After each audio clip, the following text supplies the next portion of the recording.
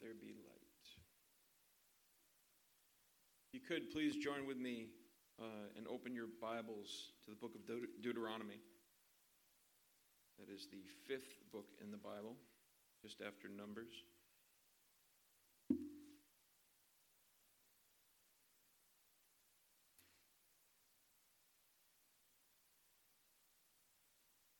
And in Deuteronomy, we'll be looking at chapter 10, verses 12 through the first verse of chapter 11.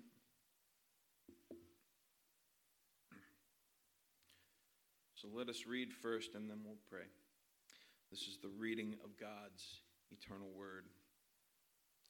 So now, Israel, what does Yahweh your God ask from you, but to fear Yahweh your God, to walk in all his ways and love him, and to serve Yahweh your God with all your heart and with all your soul, and to keep the commandments of Yahweh and his statutes, which I am commanding you today for your good.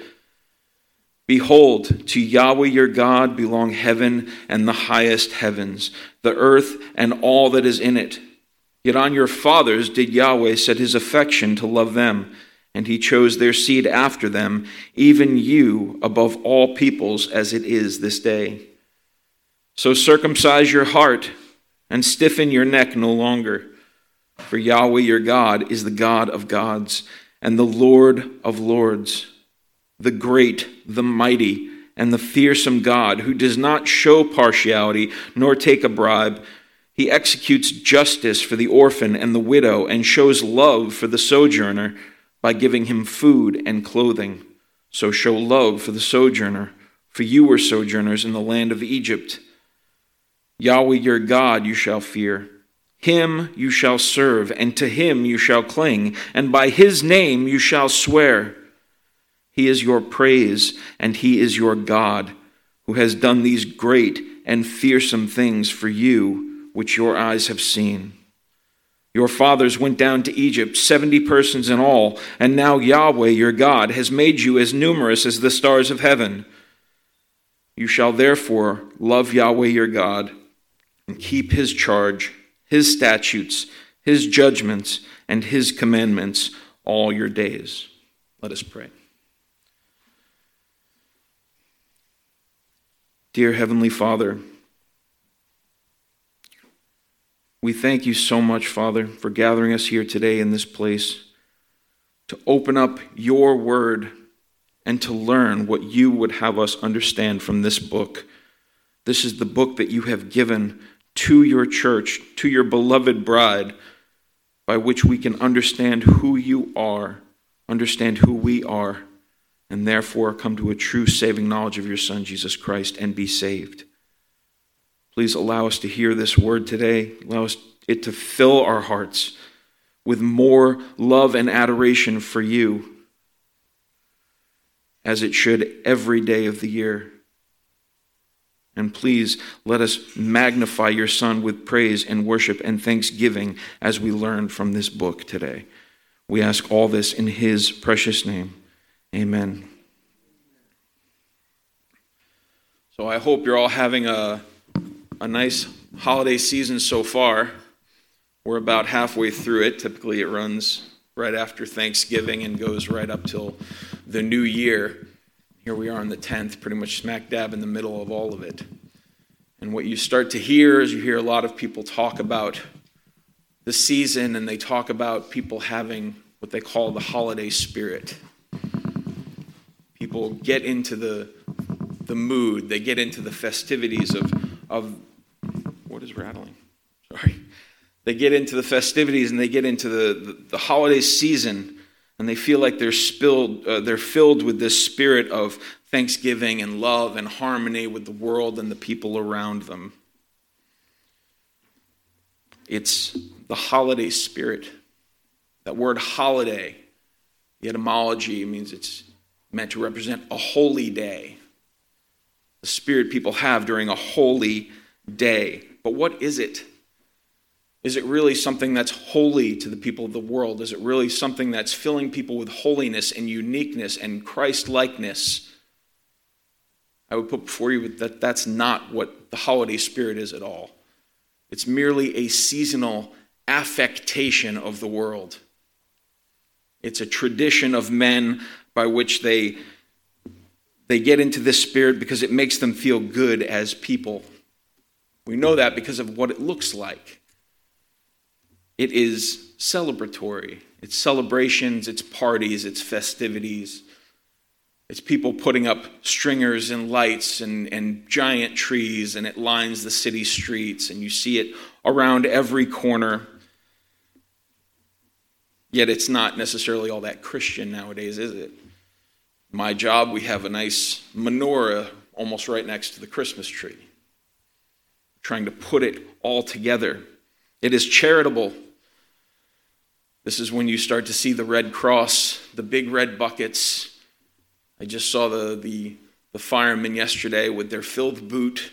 Every guy out on the street asking people to put money in the boots, because this is the time people feel charitable. This is the time in the year where people want to help others.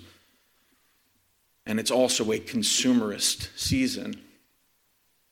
It is holiday sales. It's Black Friday deals. It's Cyber Monday. It's Christmas lists and shopping lists, to-do lists, whole lot of lists around the holiday season.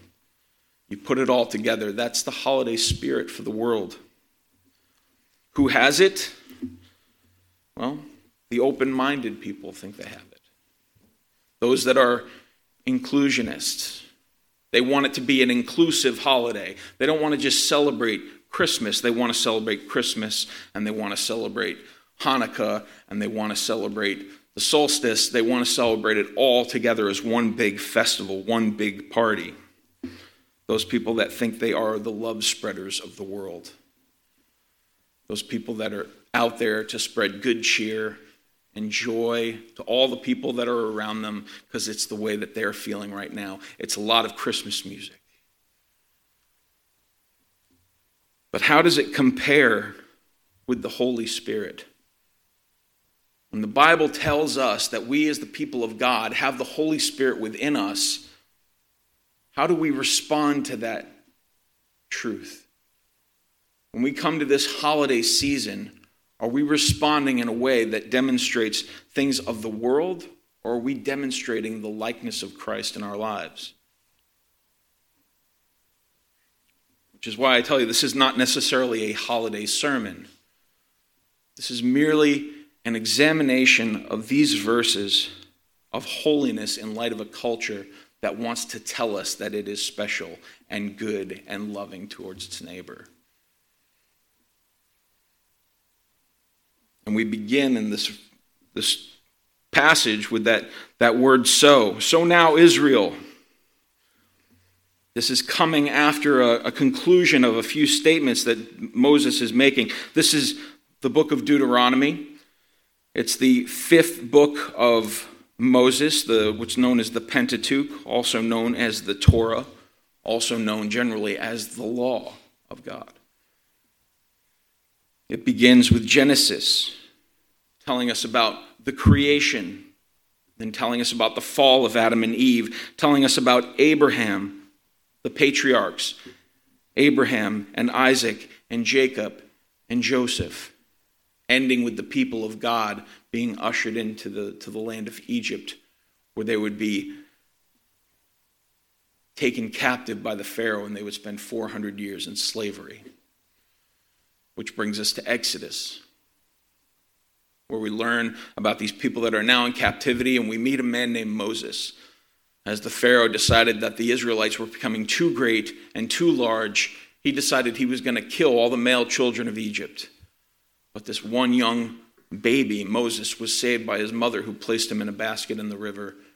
And he was found by the Pharaoh's daughter, and he was raised with a good life till he murdered a man, standing up for his people, went into the wilderness himself, and God called him to be his chosen messenger for his people, to lead the people out of Egypt.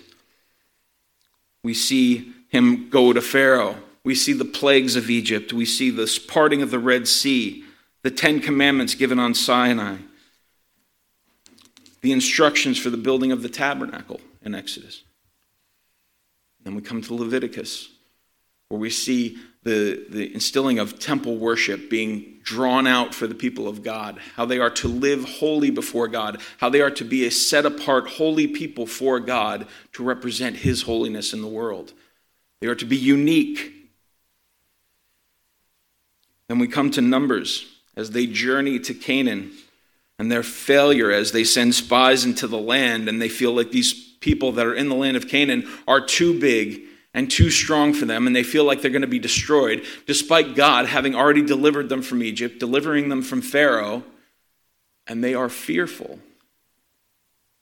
And as punishment, God says that generation will not pass into the land of Canaan. And he sends them back into the wilderness to spend the next 40 years of their lives so that generation could pass away in death, and the next generation would be prepared to enter the promised land. And that's where we find ourselves in the book of Deuteronomy. It's the end of that 40-year period. They've spent 40 years in the wilderness. They've seen an entire generation of their people lost to death. And God is now telling them,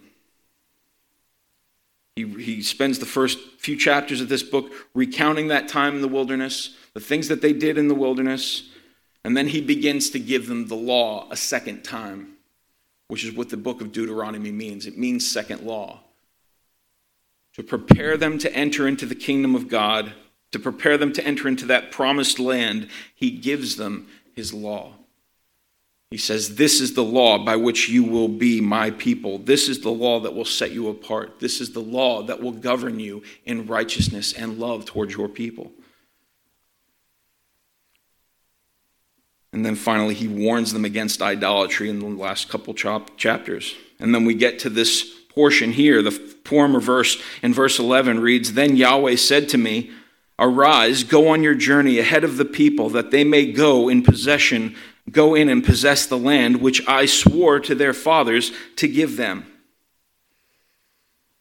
Them being Israel, that special chosen people of God. A couple chapters earlier in Deuteronomy 7,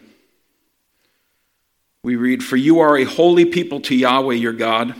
Yahweh your God has chosen you to be a people for his own treasured possession out of all the peoples who are on the face of the earth. Yahweh did not set his affection on you, nor choose you because you were more in number than any of the peoples, for you were the fewest of all peoples. But because Yahweh loved you and kept the oath which he swore to your fathers, Yahweh brought you out with a strong hand and redeemed you from the house of slavery, from the hand of Pharaoh, the king of Egypt. That you shall know therefore that Yahweh your God, he is God, the faithful God who keeps his covenant and his loving kindness to 1,000 generations with those who love him and keep his commandments. So that's what this people, Israel, is. They are this special possession of God that he has set apart to reflect his glory, to live by his commands, to live by his judgments and his statutes. And to make sure of that, before he sends them into the promised land, he gives them this law all over again. And that's the so now Israel. What is our response to a faithful God that has already done that has kept every single promise to the people of God up to this point? He promised he would make Abraham's people more numerous than the stars, and he's done that. He promised them he would lead them out of slavery. He's done that. He's done great and powerful things for them to do that through the Red Sea. He's done great and powerful things to keep them alive and sustained in the wilderness. And he's promised that he's already portioned out the land of Canaan that he's about to lead these people into to give it to them as an inheritance and a possession. And he says, what is your response? What does Yahweh your God ask from you but to fear Yahweh your God, to walk in all his ways and love him, and to serve Yahweh your God with all your heart and with all your soul, and to keep the commandments of Yahweh and his statutes, which I am commanding you today for your good?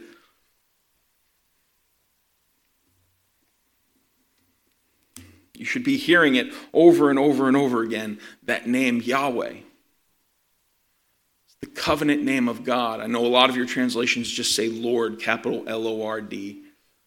There's reasons why it says that, but it's the name Yahweh.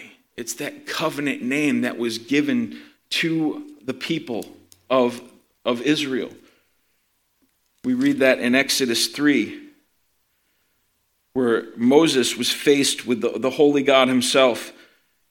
In chapter 3, verse 13, then Moses said to God, behold, I am about to come to the sons of Israel, and I will say to them, the God of your fathers has sent me to you. And they will say to me, what is his name? What shall I say to them? And God said to Moses, I am who I am.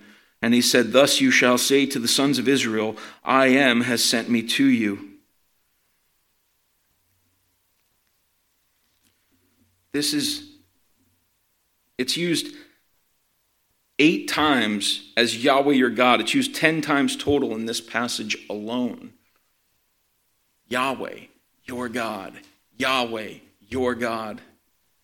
He is a personal God. We have a relationship with God.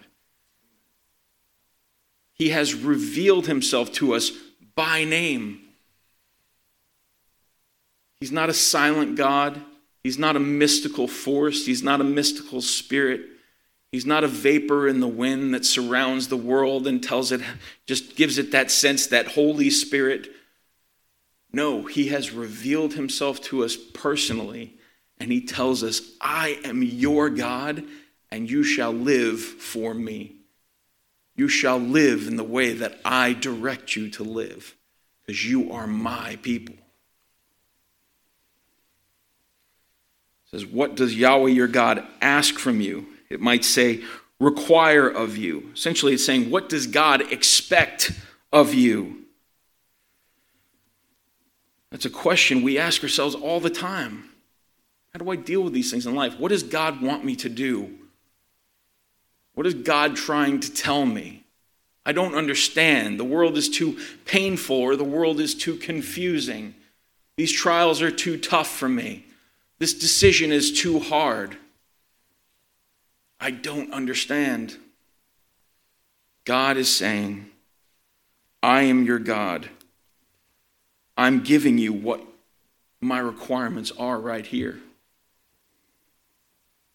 And he gives us 5 initial instructions: to fear him, to walk in his ways, to love him, to serve him, and to keep his commandments.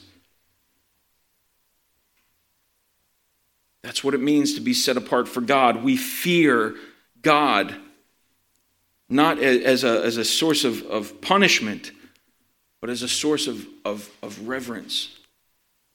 Proverbs 1 says, the fear of the Lord is the beginning of all wisdom and understanding. We seek to know God because it's through him that we can find any hope in this world that we live in. One commentator said, the fear of the Lord springs from the knowledge of one's own unholiness in the presence of the holy God. Which made me immediately, when I read that, think of Isaiah. When the prophet Isaiah faced a holy God for the first time in Isaiah chapter 6, where we read, in the year of King Uzziah's death, I saw the Lord sitting on a throne, high and lifted up, with the train of his robe filling the temple. Seraphim stood above him, each having 6 wings, and with 2 he covered his face, and with 2 he covered his feet, and with 2 he flew. And one called out to another and said, holy, holy, holy is Yahweh of hosts.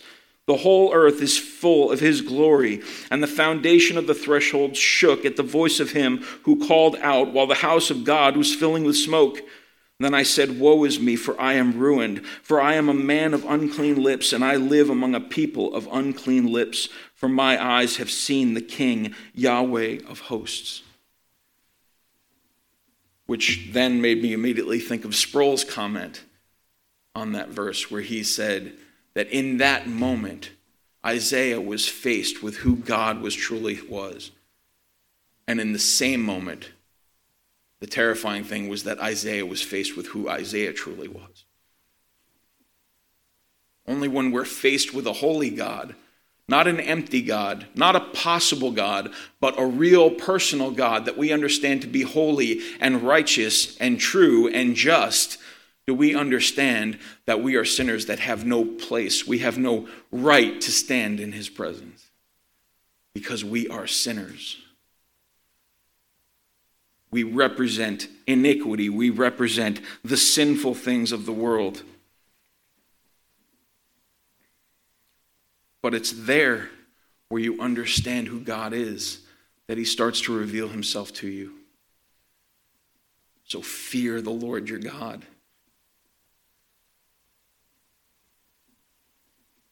We are to walk in his ways.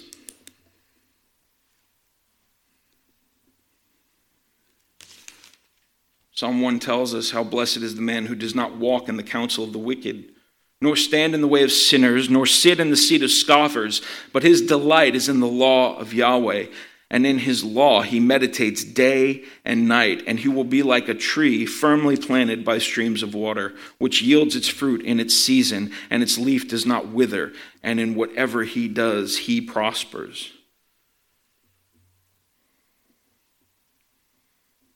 This book has all kinds of instructions for you. All the different ways that God wants us to act and live in this world. It's all contained here. We are set apart people for God, and he has given us these commandments. And through that, we understand the character and nature of God. And we understand how we are to be image bearers of God here in this world. And through that, he tells us to love him.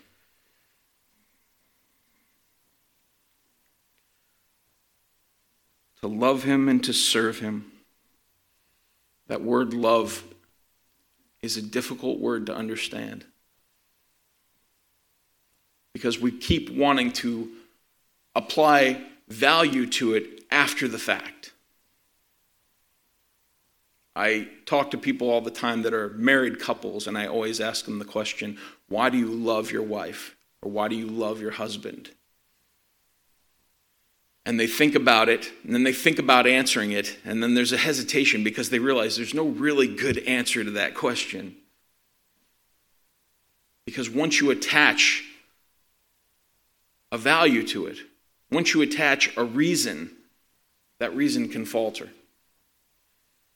Is it because they're beautiful? Looks go away very quickly. Is it because they're sweet or kind? You just haven't met that person on one of their bad days yet. Is it because they're honest or good? We know there's nobody good but the Father. There's nobody good but God. You're looking at a sinful person that you're telling me you love. Why do you love them? The value of love is in love itself. You love them because you've chosen to love that person.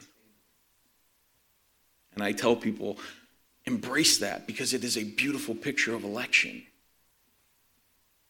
You've elected, you've chosen out of all these people, somebody that's good looking. There could be better looking people. There could be smarter. There could be more interesting people. You've still chosen to love the person that you're with.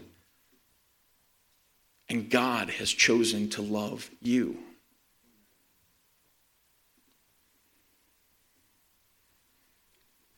The world has a love too, but that love is fickle. Goes away very, very easily. This holiday season is going to end. And the Holy Spirit and the holiday spirit in people is going to change into something else. It's not going to be loving anymore. It's not going to be as charitable. It's going to shift. It's going to go back to being the world, the way the world lives and the world acts in this world. We have to be those that are the faithful lovers as Christians. Seeking to be faithful first to God will make us faithful to our common man. It will allow us to love more fully. We're also told to serve God. And all of these instructions to fear him, to walk in his way, to fear him and to love him and to serve him, to keep his commandments, are all repeated in this passage. They're all given to us twice. To serve him. How do we serve God? Service has always been a part of God's model of humanity. When God created Adam and he placed him in the garden, it said that he had Adam placed in the garden so that he could cultivate it and keep it. Those verbs, the way that they're used together, is only used in another place in the Bible, and that's when in the book of talking about the Levites and their service in the temple. Our service to God is worship. It's honoring to God, and it's always been a part of redemptive story. That's before the fall. God always intended for us to work and to serve him, to glorify him, to glorify his name. And it tells us to keep the commandments. Keep the commandments of Yahweh and his statutes, which I am commanding you today for your good. When we think about the law of God, how do we respond to it? Is it just this set of restrictions telling us what we can't do? I would tell you that that's the wrong way to respond to the law of God. Now, I'm not telling you to obey the commandments as a method of getting into heaven. There's no salvation that comes from obeying the laws of God. We are under grace. We are saved by grace through faith in Jesus Christ alone. That is how we are saved. But because of that salvation, because of that grace, we are now liberated. We are free from bondage of captivity. We are free from the condemnation of the law. We are free from having to see this book as a set of rules that we can't follow, from resenting it for what it is. We can have a different relationship with the law now. But first and foremost, we need the gospel of Jesus Christ to actually come into our hearts and save us. To understand that the rebellion of the Israelites that we see wasn't the beginning. But Adam and Eve, as they were placed in the garden to work and to serve God and to love him and to know him and to speak with him, they sinned first. They took from the tree of knowledge of good and evil, which was not for them to have. They sought to be autonomous, to create their own rule of law that was better than God's because they were deceived by the serpent. They took that fruit and they ate of it willingly, and they fell into sin.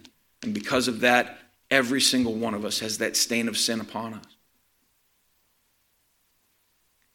But God promised in Genesis 3:15 that there would be the seed of the woman that would crush the head of the serpent.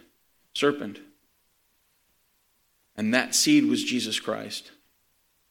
Through the woman would come a seed, would come a chosen people of God, the people of Israel, and through that people would come a Messiah, would come God's anointed, who would come and he would bear the burden of the sins of the people. He promised that there would be a new covenant made with them.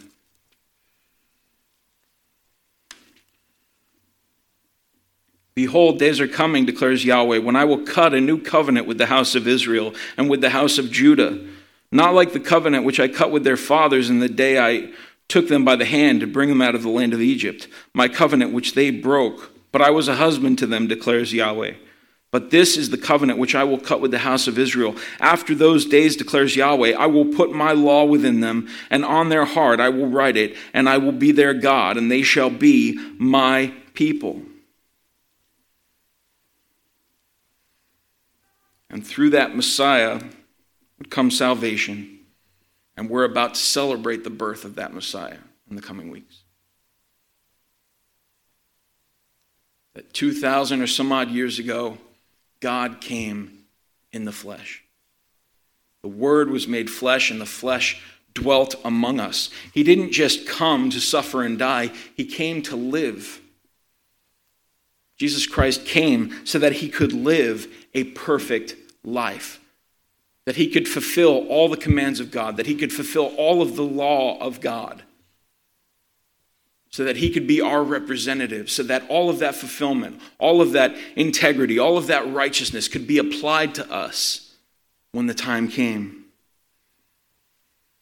And then at the appointed time, he did die. He laid down his life willingly so that his sheep could be spared. And then, in victory, he rose again on the third day. And then he ascended to the right hand of the Father, and he intercedes on behalf of his people. That man was Jesus Christ. He is the man that we put our faith and our trust in wholly. It's by believing in what he accomplished on the cross, through living that perfect life, that his righteousness could be applied to us, and that through his death our sins have been paid, and that through his resurrection he would be the first fruits of our resurrection on the last day. And now we're given that gospel message that we share with the entire world. Anybody who wishes to be saved can be saved. You repent of your sins and you put your faith in Jesus Christ. Every one of you. There's a lot of newcomers here. I hope that that's something you've done in your lives. That you've considered who you are before God. That you are unholy sinners before him.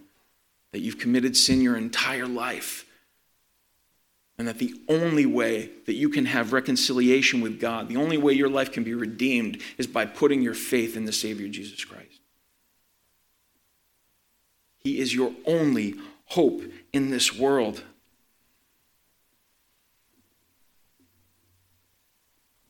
And through that relationship we now have with Christ, as I said, we can have a new relationship with the law of God.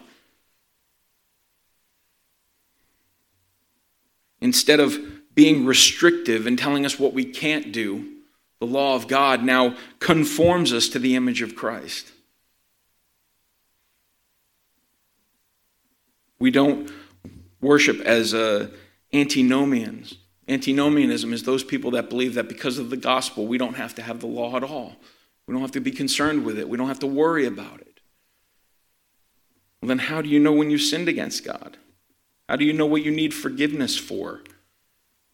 When you celebrate the Lord's table and it says, do this in remembrance of me, what are you remembering him for? If the law has been completely abolished, it has been completely dealt with. It's been completely fulfilled in Christ. But you see over and over and over that our relationship with the law shouldn't be that. Jesus said in Matthew, I have not come to abolish the law, but to fulfill the law.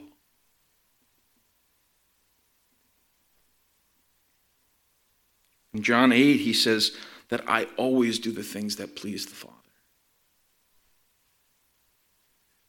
I'd take you to one of the most beautiful Psalms we have, Psalm 119, the longest book in the entire Bible, that is all about the law and the Word of God and the Scriptures. Where David, who we're told was a man after God's own heart, wrote these words, where he wrote, your word I have treasured in my heart, that I may not sin against you. Verse 34, cause me to understand that I may observe your law and keep it with all my heart. Verse 97, oh, how I love your law. It is my meditation all the day. Then one more in verse 165, those who love your law have much peace, and nothing causes them to stumble. I put it before you, brothers and sisters, that we should have a great relationship with the law of God. We should learn to love God's law, not as that which saves us, but as that which instructs us as to who God is, and then teaches us who Christ is, because Christ fulfilled this book completely, and it tells us that day by day we should be more and more like Christ. You can't do that without understanding his word. Can't do that without seeking to conform yourself to what it teaches you to do.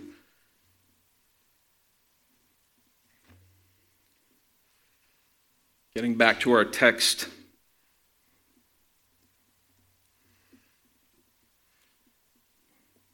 The phrase to serve Yahweh your God with all your heart and with all your soul. and keep the commandments of Yahweh and his statutes, which I am commanding you today for your good. This would bring to mind what Moses had just told these Israelites in Deuteronomy 6. He wrote, "Hear, O Israel, Yahweh is our God, Yahweh is one. You shall love Yahweh your God with all your heart and with all your soul and with all your might. These words which I am commanding you today shall be on your heart." This was a very important passage for the Israelite people, something known as the Shema, something that they recited daily in their prayers. That word Shema, meaning the first word in that phrase, meaning hear, O Israel. Shema Yisrael, Yahweh Eloheinu, Yahweh Echad. Hear, O Israel, Yahweh is our God and Yahweh is one. Every day, multiple times a day, repeating that prayer, making sure that they are associating themselves with Yahweh, that they are aligning themselves with the one true God of Israel. It was a renewal of a holy promise to talk about our heart and our worshiping with our heart and our soul and our strength, or that word might. That's not a strength of actual physical strength. It's an inner strength. It's a fervitude. The man who I heard comment on this said that the actual, if he had to put a word on it in Hebrew, he would call it its veriness. It's meant to implicate you as far as you're being absolutely overwhelmed with the sensation of wanting to serve God. Jesus Christ repeated this as the great commandment. And when one of the scribes came and heard them arguing, he recognized that he had answered them well and asked him, "What commandment is the foremost of all?" Jesus answered, "The foremost is, Hear, O Israel, the Lord is our God is one Lord, and you shall love the Lord with your God with all your heart and with all your soul, with all your mind and with all your strength. The second is this, you shall love your neighbor as yourself. There is no other commandment greater than these."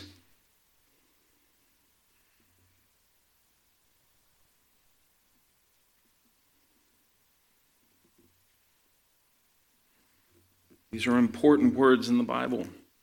They tell us how we should govern our entire relationship to God, how we should love him in peace and harmony. It gives us that reason in the next couple verses. "Behold, to Yahweh your God belong heaven and the highest heavens, the earth and all that is in it. Yet on your fathers did Yahweh set his affection to love them, and he chose their seed after them, even you above all peoples as it is to this day."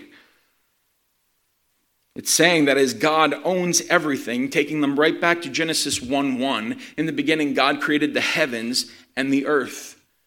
And when you look at all of the heavens and all of the earth, and you look at this earth that is filled with giant massive oceans, and is filled with giant oceans and giant mountains, and is filled with the beasts of the sea, and filled with the beasts of the air, and filled with the beasts of the ground, and filled with trees and plants and flowers, millions of species of everything around us, surrounded by the sun and the moon that govern the night and the day, the God who actually created and set time into motion, created billions of stars, trillions of stars to which we can't even see the end of, and placed them all in the sky high up, and he gives each one of them a name.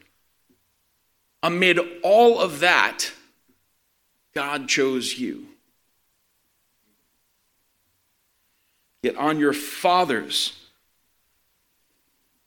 it almost feels like it could belong in your But God series, Bob. God created everything in the world, but God set his affection on your fathers to love them, and he chose them. Once again, we see that beautiful sovereign election of God taking place, where he has chosen a people for his own glory, a people through which he could set his affection on them and their seed, even you. Just to let you know, we're all the seed of Abraham. We read about that in Romans 9. I don't have time to go into it today, but read it for yourselves. It's great. But then we come to the heart of the passage. "So circumcise your heart and stiffen your neck no longer." Translation should actually say, so circumcise the foreskin of your heart, bringing them right back to that sign of the covenant that God made with Abraham in the very beginning. He's telling his people to be holy, holy. Holy, W-H-O-L-L-Y. Holy, H-O-L-Y. Be completely and fully holy. Be completely and fully set apart for God in every aspect of your life. If you fear God and love him and keep his commandments and serve him, there's no way you can't be set apart for God. There's no way, if you're doing those things, that you can be confused with the people of this world. It's simply an impossibility. So what does it look like in your life?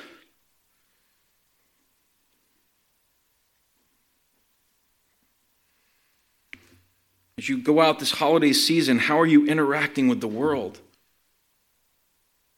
Are you seeking to be celebratory? And are you seeking to be charitable? Are you seeking to be consumerist? Or are you seeking to be God-honoring people that want to love your God with all of your heart because of what this holiday season represents? That God would send his son, Jesus Christ, to live a perfect life, die a sinner's death so that you might be saved. And this doesn't just apply to you. Parents, I implore you to teach these commandments to your children as well. Children are little sponges and they pick up on a whole lot. I saw a video of a small family, this mother, this father, and this small child, and every day the father was playing with the kid on the carpet and the mother was sweeping, and she had this little swifter thing, and every day when the mother would come by, he'd pick the kid up, put him aside, put all the toys in the bin, and then lift up the carpet so the mother could come by and sweep. And you see this over and over and over again every day, like 5 or 6 times. And then one day the father's not there. And what does the child do? Puts his toys in the bin and he lifts up the carpet. And the mother was super ecstatic. I've never seen a happier mother in my life. It's like, he's getting it, he's learning. But even at this age, this kid probably couldn't even talk yet, and he was already picking up on how his parents were interacting with each other. Your children, or soon-to-be children, are observing you constantly to see how they live in this world. They're watching you. They're observing you. They want to see how you live. They want to see how you love. They want to see how you pray. They want to see how you read the word. They want to see how you worship. As you're singing, I see the eyes of children. They're looking at everybody. And they're picking up on everything. Be an example for your children.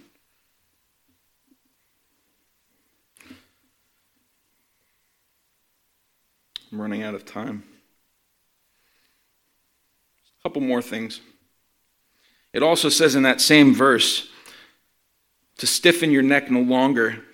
That imagery, that word stiffen, kasha, is a word that means literally to hard or get hard or harden. Gives you that image of an ox being stiff in the neck as you're trying to drag it along to work in the fields. And it doesn't want to work. We don't want to be that way. We don't want to be stubborn oxes. We want to be sensitive to the things of this world.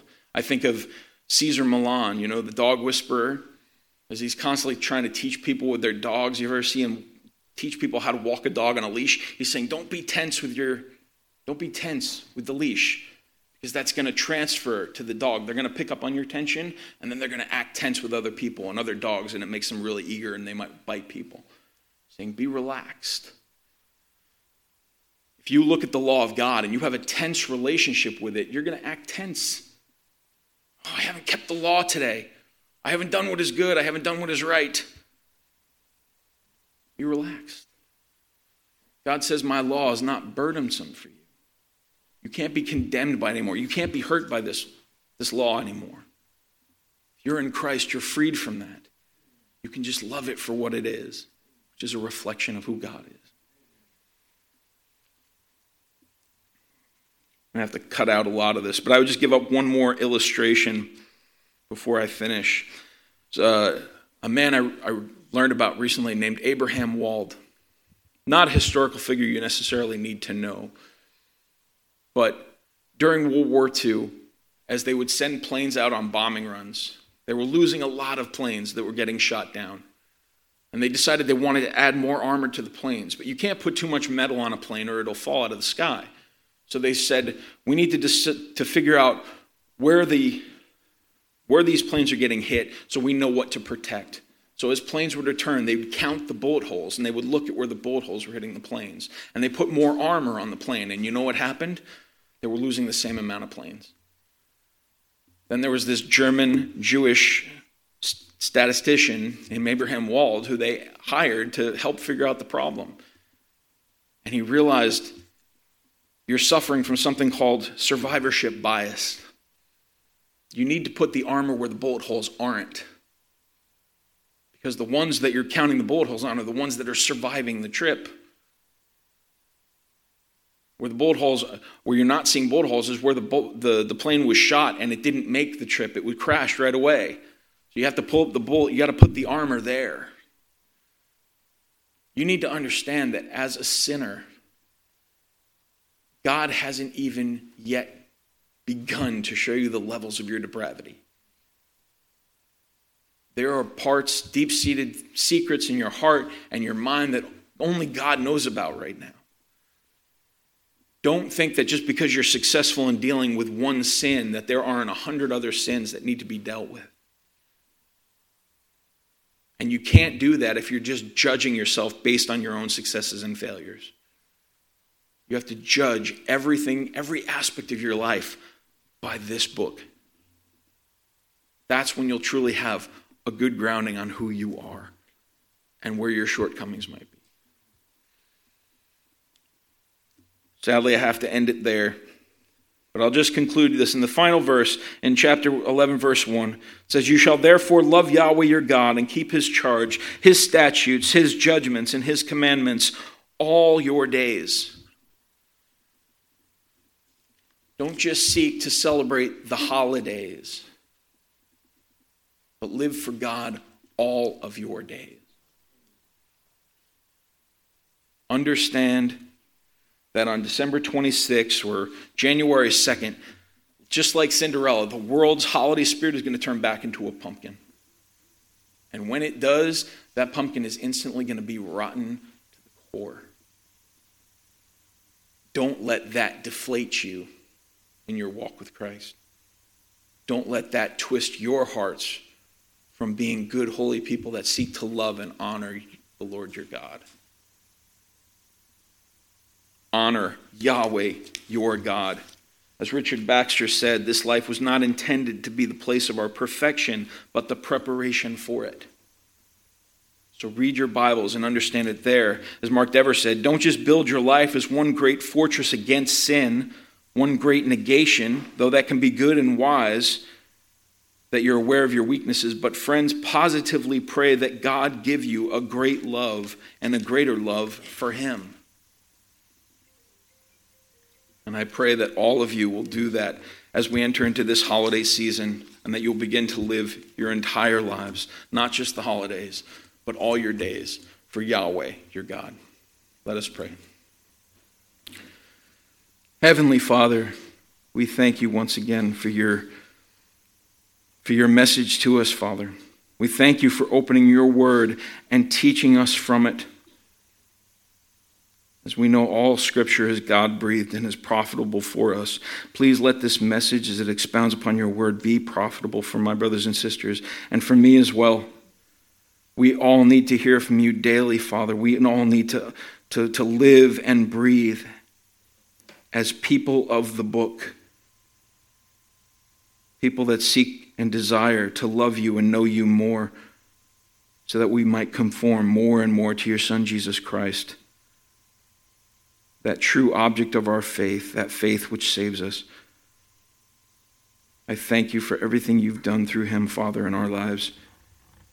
And I ask that you would bless this time together and our lives through this holiday season and our lives forevermore because of what you've done through him. In Jesus' name we pray. Amen.